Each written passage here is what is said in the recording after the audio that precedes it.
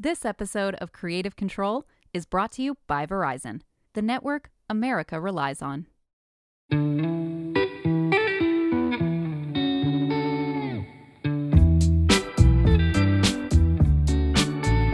I couldn't have a podcast about the creator economy without talking to Jack Conte. Jack is the founder and CEO of Patreon, and his whole mission with the company has been helping creators make a stable living. Patreon allows creators to charge monthly or annual subscription fees for access to their content, and since the company started 9 years ago, it's grown to 250,000 of creators on the platform with 8 million fans supporting them. That breaks down to Patreon paying out more than $3.5 billion to creators. Patreon itself was recently valued at $4 billion, so clearly Jack was onto something. But knowing how much the creator economy has evolved, I wanted to understand where he sees Patreon in this landscape today. Patreon addressed a very clear need in its beginning, right?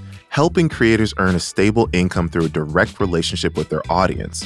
So, how is Patreon thinking about features to better serve creators now? And what does the middle class look like for creators?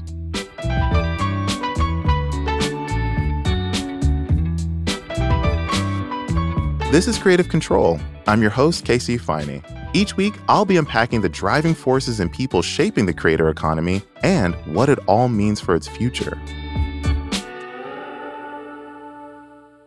Well, Jack, thank you so much for joining me. I'm psyched to be here. Thanks for having me.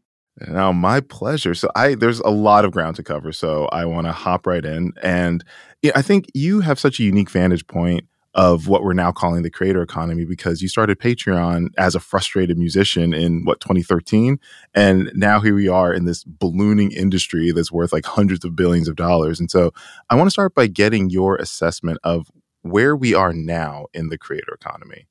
Yeah. My official assessment is hallelujah. That's End of the podcast. There's nothing hallelujah that we're here. Seriously, I'm so glad.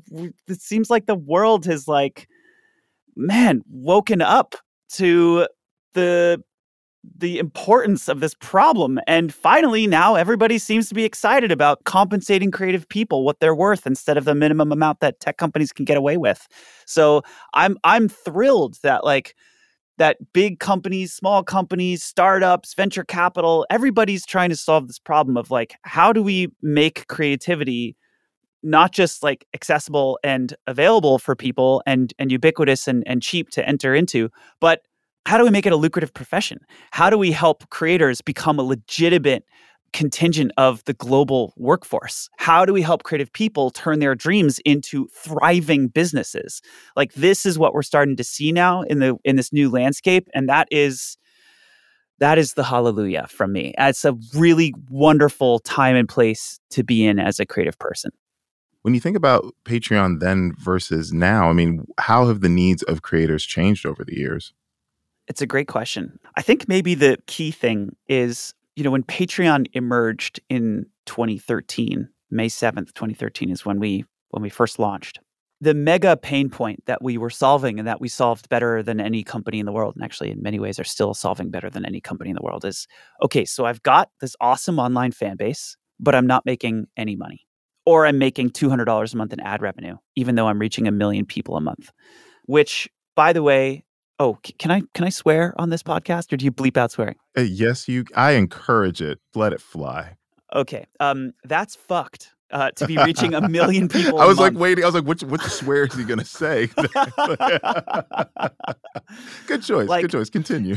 to be reaching 1 million people a month and to get paid less than $200 for that is fucked. Yeah. That is unacceptable. And I don't know why other companies were looking up saying yeah, this is okay. This is how the world works. You're reaching 1 million people a month, you get paid $166. I don't know what world we were living in where that was not the top of every roadmap in the industry. Look at the world. I'm not surprised. I guess so. But when we emerged, that was the problem. We said, this is a burning fire. It is unacceptable that creative people are not being compensated for the value that they're giving the world. And we must solve this problem. That was our product in 2013. And since then, so much has changed. We still do that very, very well. But what's happened is creators are building these awesome fan bases. That their most like passionate fans are flocking to Patreon and being a part of a creators membership on Patreon. Those creators are looking for other ways to serve them. And so one of the key pain points, that we hear from patrons and from creators, for example, is like native media experiences. Like creators are having to host media on other platforms, whether it's, podcasts or video or anything else. And they want a simpler, easier way that's more affordable to give their patrons, to give their most passionate fans native media. And so, we're building now native media experiences right into Patreon to kind of remove that friction, remove that extra expense, help creators do this in a faster, cheaper, easier way, and still give their patrons like a really high quality, beautiful media experience. So that's one example.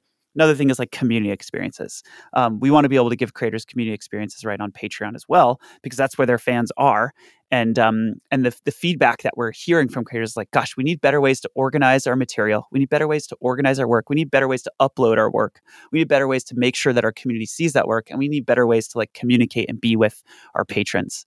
And so those are the kinds of things that we're starting to build on. I'd say that's probably one of the biggest differences between 2013 and now is like, we're really starting to build out the roadmaps for those native experiences in Patreon. Right. And so does that mean, because I was actually going to ask, because I know that there was, some recent dust up with creators, really bemoaning Vimeo, like hiking their prices. And, as it stands now, like Patreon doesn't necessarily host video content. So when it comes to these native media experiences that you're building out, I mean, how do you see that shaping Patreon going forward? Yeah, I've got two answers to that question. Patreon is a creator-first platform. We are creator first. That is who we serve. It is who we care about. It is who we build for. We are not advertiser first. If you look at all the media platforms on the web right now, yes, they say they're serving consumers. Yes, they say they're serving creators. But who's paying them? Right. Who's paying them? And the answer is advertisers are paying them. So who are they ultimately beholden to? Who is their revenue beholden to? And the answer is advertisers. Exactly. They are advertiser-first platforms. You can call it whatever you want, but they are advertiser-first platforms. That is a completely different thing from being a creator. Patreon does not serve advertisers. There are no advertisers on the platform. We don't work with brands. We never have. That creates a very different set of incentives, a very different set of governance metrics for the business. What types of things are we optimizing for? What types of things are we building? How do we prioritize? All those things change when your primary customer changes. Our primary customer is creators. And so the way we're going to build video ends up being incredibly different from something like YouTube or Facebook and the way they built video, which ultimately exists to make advertisers money. Right? If that is the purpose of those products, you execute them in a very different way than if your goal is to help creators build their businesses. Right. So will it change the dynamics? Yes. Will Patreon become YouTube? No, not at all. Because we're starting from a different place. There's different rules governing the ecosystem. The second thing I'd say about that is when I tell people we're building video, usually the first response is like, oh, so you're trying to compete with YouTube. And the answer to that is just flat out no. We don't view ourselves, and this is probably a longer product strategy discussion, but we don't view ourselves as being like in competition with what we call top of funnel mass media platforms. Like Patreon's primary value proposition to our creators is not reach. We're not trying to get billions of people on the platform and be able to build like personalized content recommendation algorithms and discovery and that kind of stuff. And the reason we don't need to do that is because with just a few million patrons, Patreon is sending $1.5 billion a year to creators. So we don't need to get 2 billion people on the platform to have this amazing business building tool for creative people. Patreon is about depth of connection versus breadth of connections. And that means that like from a product strategy standpoint, we're just not really trying to do what YouTube is doing. And so again, it means we build video in a very different way. It serves a very different function in our ecosystem than it serves on YouTube. I find that fascinating because I fully understand exactly where you're coming from, but then one could argue that if Patreon is a creator-first platform. One way to really help creators would be something like discoverability, would be something like where me as a user could go on and see different categories like podcasting, comedians, filmmakers, whatever, and sort of scroll through and discover new people that I want to support. So how do you wrestle with that of like being a creator-first platform, but then also saying that you want to not do something like becoming like have discoverability on the platform? Yeah, it's such a good question. And this is a contentious one. And by the way, I'm not saying we'll never help creators find new audience, right? Of course, we're going to do that in different ways down the road. It's just not what we're doing right now. And I'm happy to explain that prioritization. Please do. So yeah. So here's how we think I about want it. answers, Jack. That's why I'm here. I'm here for the answers. Here's how we think about it. There are a lot of products on the web who do just that. That is their primary purpose, right? Why do I use Instagram? I use Instagram to find audience. I use Instagram as a creator. Why do I use Instagram? Because that's where the people are. That's the audience. Why do I use YouTube? Well, I upload to YouTube because that's where the people are. That's where I could find fans. That's why I don't upload to 1,000 other potential video sites, right? I don't upload to those sites because audience is not checking those sites as much as audience is checking YouTube. So if I upload a video to YouTube, my video gets put into their discovery algorithms and it finds its way around to other people's phones. And then lo and behold, millions of people see my video. That is like, as a creator, the reason to use those types of platforms is reach. Suppose Patreon were to say, this is what we're going to do. We're going to do that for creative people. Now, suddenly, Patreon is in direct competition with YouTube and Facebook and Twitter and SoundCloud and all of these platforms that have 12 years of head start on us on solving these problems for creative people. We're going to war with the biggest tech companies in the world who have 1,000 times the number of employees that we have and resourcing and funding, and we're fighting them all at once on the same problem that they're trying to solve. I'm not sure that's a war that Patreon's going to win right now. Like, what can we do? What problem is Patreon solving? Actually, our focus is helping creators build their businesses. It's getting creators get paid. It's helping creators find their most passionate fans and bringing those fans into a creator's close-knit circle so that they can build that ongoing recurring revenue stream. It turns out that's a very different problem than helping creators find audience. They may seem related, and in some ways they are, but they require very different roadmaps. They require very different skill sets. They require very different types of expertise. They require very different products. And they have very different implications for the business and who your competitors are. And suppose we wanted to do the reach problem, suppose we wanted to solve that problem over the next year, it would require 100% of our resources to even just make a dent against those other companies. So rather than do that, we've said, look, we're going to focus on what we can do the best in the world, where we can be the best in the world, where we can help creators with a burning problem that is a real problem to creators right now. And it's not saying that we're going to solve every problem in the world for creators, right? They can get reach from other platforms. They can get financial services from other platforms. There's a lot of other problems that creators are getting from other platforms. We can't bite off everything at once. If we do, we wouldn't be able to survive. So we've chosen to focus with laser specificity on this problem of recurring revenue for creators and their most passionate fans and how we can bring that to creative people. Anyway, that's the prioritization decision that we made. And largely, that's kind of how we're thinking about it over the next year or two.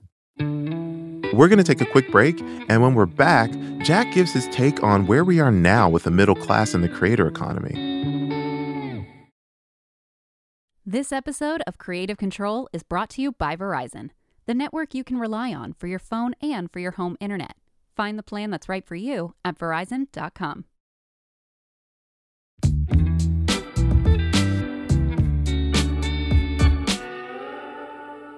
I'm curious to hear from you. I mean, as more people flood into the creator economy, there'll always be the top earners on any platform. There's always going to be, that's always how it's going to shake out. But what do you think is needed for there to be smaller creators earning consistent and livable income? Because it's one thing just to have consistent income, but like, can you live off of it? So I would just love to get your temperature check on where we are now with the creator middle class.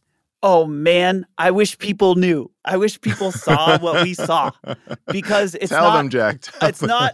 So this is like the theme of the freaking podcast, but it's not. It's like, it's not a thing of the future. It's right now. It's right now. 50% of Patreon's payments volume, 50% of our payments volume goes to creators making between $1,000 and $10,000 a month. That's the creative middle class right there. And that's half of Patreon's business. It's actually over half of our business. It's more than 50%. That's somewhere between $12,000 and $120,000 a year just from membership. And if you're making, if you've got a membership, you probably also have some ad revenue. You probably also do a few brand deals. You probably also have some merch sales. You probably do some live, some touring. In most countries in the world, you're making a good living. That's a solid earning. That is the creative middle class right there. So here's the way I describe it is, you're right. There will always be top earners, right? There will always be people who are just making an absolute killing on the platform. And there will always be people who aren't making money, right? There will be people who haven't found an audience yet. They haven't quite honed their playing or their storytelling or whatever it is. And they want to make a living, but they don't really have an audience yet. There will always be that contingent. But I believe that being a creative person now is more like an option than it is like a dream. Explain. If you want to be a professional creator, you can. Imagine if I were to say, I want to be a professional lawyer, but I want to be a professional lawyer tomorrow. You'd be like, no, you got to go to school. You got to learn a lot. You got to put in the hours. You got to study.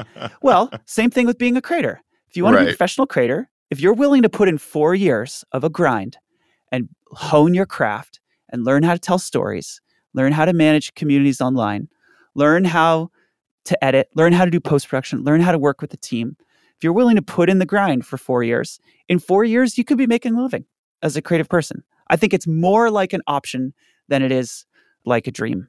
And I think people don't know that mostly. I think people don't know that we're living in a day and age where you can have a podcast and be making $250,000 a month, and still you go to dinner parties and no one's ever heard of your podcast. And they don't know who you are and what you do.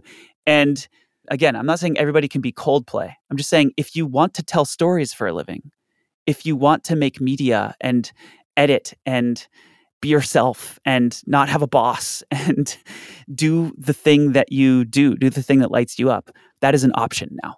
And that is the creative middle class.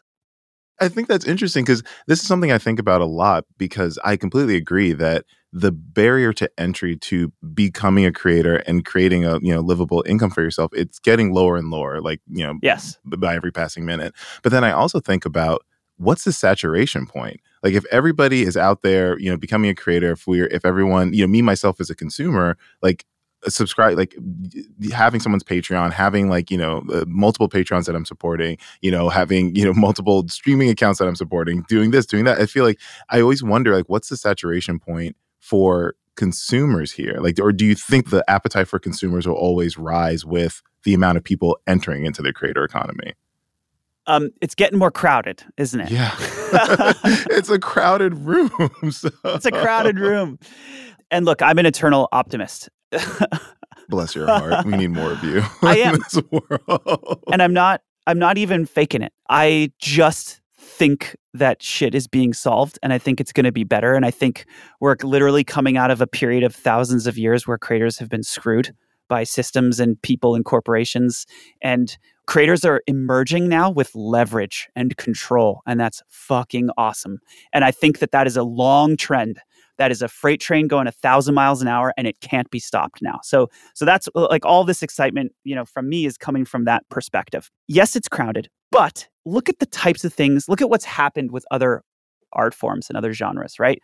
My point is, the world is breaking apart from lowest common denominator formats into an explosion of sub-niche domains and streams. I'll give you an example. I love a type of music making called modular synthesis. It involves twisting knobs and connecting wires and hooking them up to functions.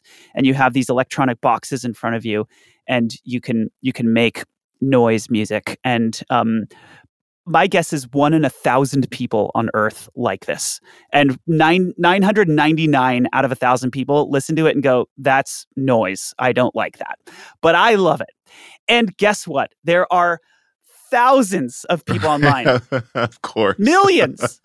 Who are like me, who now there's 4 billion of us on YouTube, and these videos are getting millions of views because we've all been connected.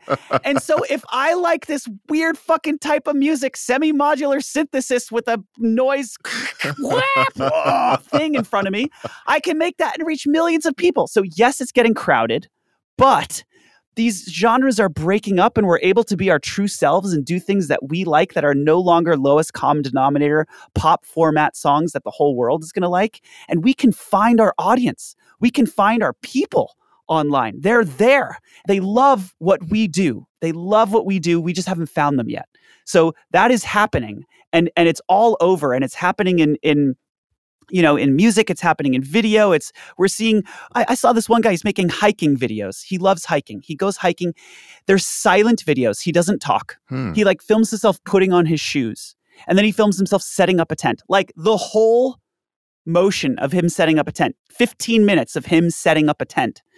And then he goes on a hike and he just has a camera in front of him and a camera behind him. He walks up a hill. These videos are like 45 minutes or an hour long.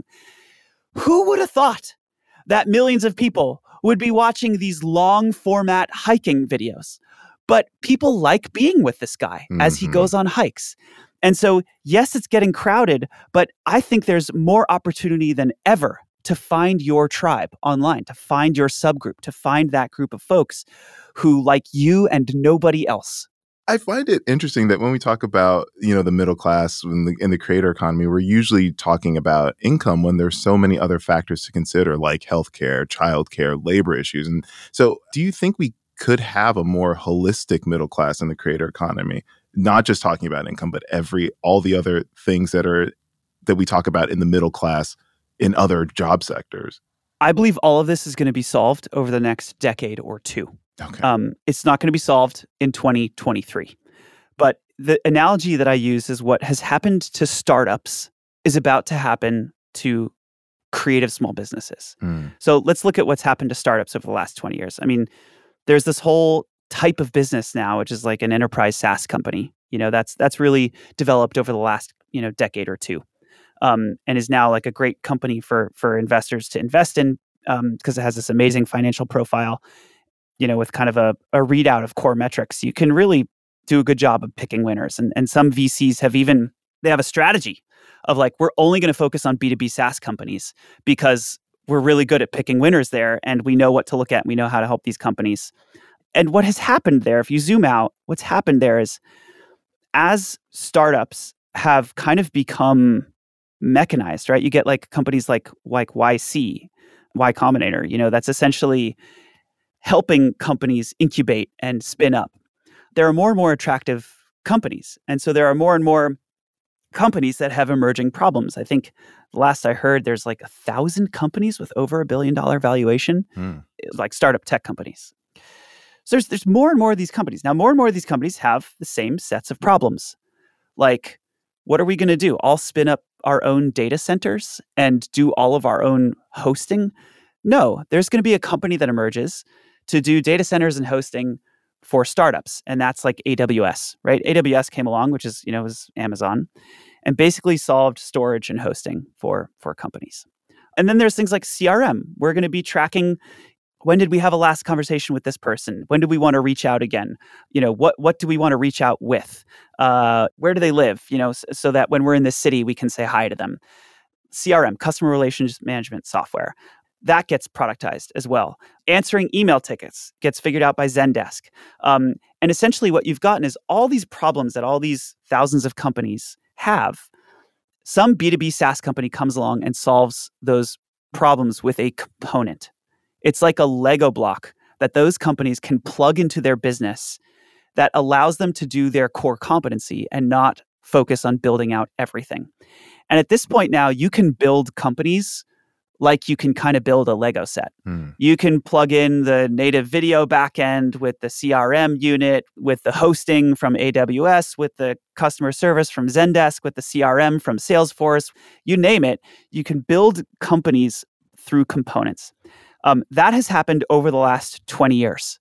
And that is a phenomenon that is incredible for startups because it makes company building accessible to more people and it makes it possible at a broader scale. That is the phenomenon that I believe is going to happen over the next decade or two with creator businesses. Every problem that you can imagine that creators have. How do I find an editor for my podcasts? Well, we're not building it. Patreon's not building it, but I'm pretty sure there's going to be a marketplace company that emerges that connects creators with post-production assistance. Right. Like, I'll be damned if that company doesn't pop up and become a billion-dollar company in the next 10 years. Very true. How about creator healthcare? I'll be damned if a company doesn't pop up in the next 10 years that helps ensure that creators are covered and have disability insurance if they get hurt and can't make a video that week.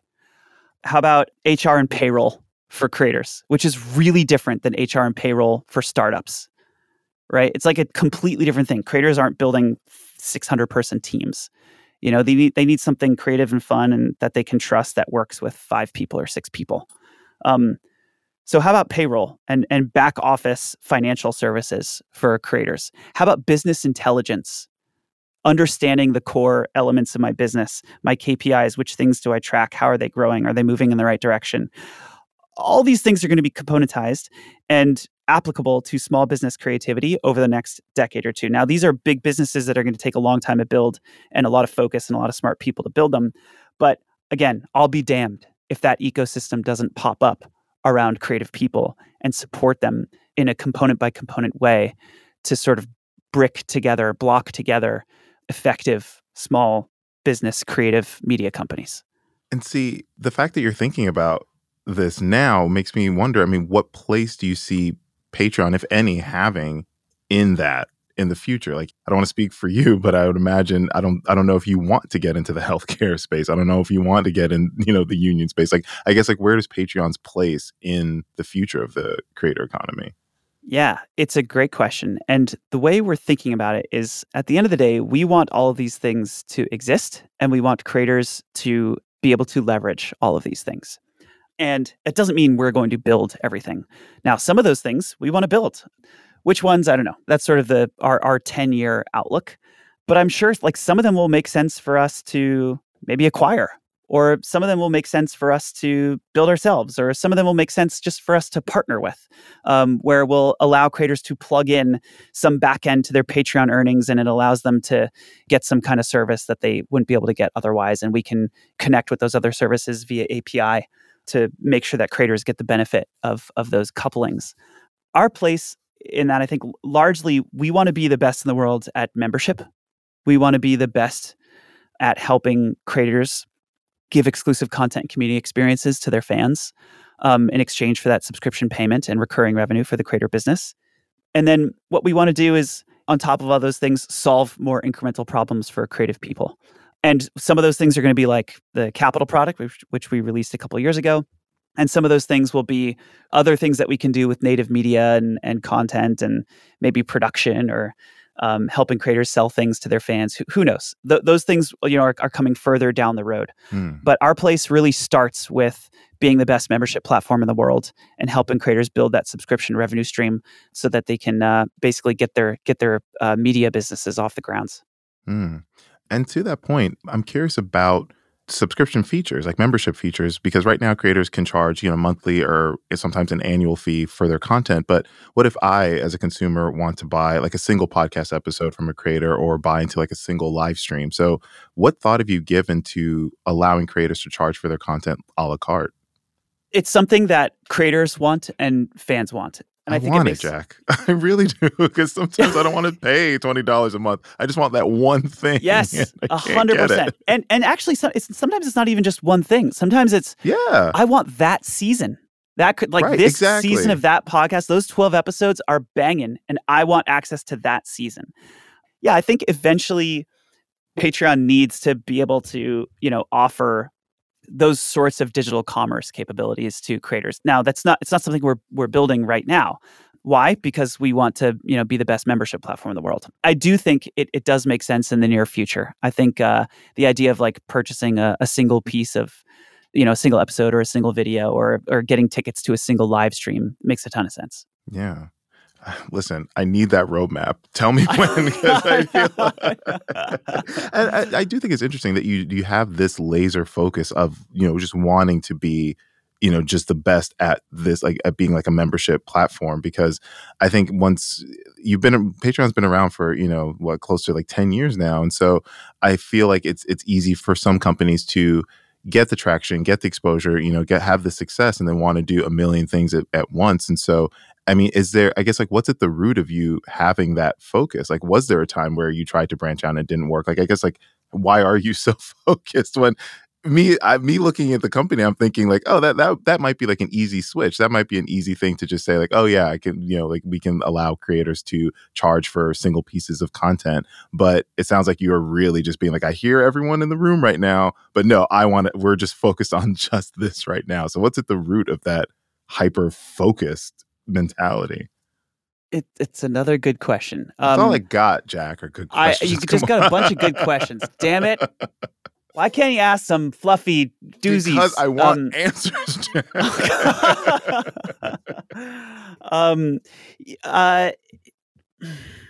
Yes, we have made prioritization mistakes in the past. We've been unfocused in the past. And I've seen the follow-on effects it can have on a product. It's one of the, I think, hard lessons I've learned as a co-founder and CEO of a product company. Is there an example? How many do you want? How much time do we have? Your best one, your juiciest one, your biggest flop. Come on. I mean, it's funny because these things are not even things that have flopped. It's just that we've tried to do too many things in the past. And so no one of them really took off and reached its full potential. Right. And one of my lessons from years of operations now is the sort of superpower of radical prioritization and radical focus. When you have one thing that you want to do really, really well, this is more of a North Star for me than it is like a regular practice. I have to keep reminding myself of this because I'm also a creator and I love doing 1,000 things and I want to spin up this project and that project. I can get shiny object syndrome, I think, as much as anybody else. And so I have to play against that for me as an operator and even as a creator. I have to know that is kind of my steady state and be self-aware about that so that we can knock one thing out of the park. Like, what is the most important thing and how do we knock that out of the park? And when I think about like what is going to help creative people the most over the next 2 years, it is an amazing content community experience in exchange for a subscription payment for their fans. I'm convinced of that. If Patreon knocks one thing out of the park over the next couple of years, it's got to be that. And there's been, thousands of hours of thinking and discussion and strategy and that's gone into that discussion and that prioritization. But that's where it comes from. It comes from that desire to radically focus and from learning some of those lessons the hard way in the past and from wanting to make sure that we're doing the most important thing for creators over the next, 2 years. Right. And to kind of sum up everything we've been talking about, I mean, I find it fascinating that we used to talk about the creator economy as the passion economy and that people were making money off of what they love to do. And now we're seeing the creator economy as more of the ownership economy, where there's now a way to have that more direct financial transaction with your audience instead of relying solely on ad revenues or brand deals. And so what's next? Like, where do you see all of this heading? Yeah. Sounds like we got a Lee Jin fan in the house too. The passion economy, ownership economy. I mean, listen, I'm tapped into this, and I think I feel it's interesting how we talk about these things. So I'm curious to hear from someone like you again, who is a creator, who is the CEO of a platform that is geared toward helping creators make a sustainable living. What do you see as the future of, call it what you want, ownership economy, creator economy, passion economy? Is there going to be a new economy that we're going to call this thing? Part of what I think is so funny about all this, Patreon's been talking about helping creators build businesses and make a living since 2012. So it's funny that this is everybody's suddenly talking about the creator economy. this is one iteration of many, many creator economies that have come before it. From unit sales, over the course of the 1900s to patronage before that. There have been many creator economies. And this is a new version of a creator economy in the day and age where there's infinite replicability and a lack of scarcity. And what do you do about that? But where is it going? It's going to a world where being a creative person is normal, where there are hundreds of millions of us that when we graduate school or not, we think of being a creator and a podcaster and a video creator. It's like being a doctor or a lawyer or an accountant or anything else. It's a job. We can do it. It's fun. We love it.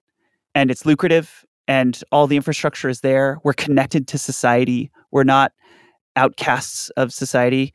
We're a part of the world. And kids growing up think about it like that and know that. They know that if they want to do that for a living, they can do that for a living. I think that's the world that we're going to, and we're pretty close to it. I think as all these changes happen over the next decade, we're basically going to get to a culture where the stigma of the starving artist fades away completely, and artists are valued, respected, cherished members of society who are adding value to the world and to global production like anyone else. We can leave it on that beautiful note. A creator uprising.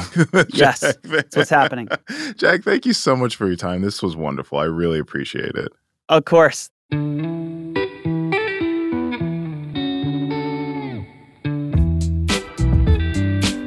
that's going to do it for this episode of Creative Control. Make sure you subscribe on Apple Podcasts, Spotify, or wherever you listen to your podcasts. And as always, we want to hear from you. If you have any questions or feedback on the podcast, send it to podcast@fastcompany.com. That's podcast with an S at fastcompany.com. Fast Company podcasts are produced by Franz Bowen, Avery Miles, and Blake Odom. Editing and sound design is by Nicholas Torres. Our executive producer is Joshua Christensen. And editorial oversight is from Deputy Editor Kate Davis and Senior VP of Entertainment Scott Nevis.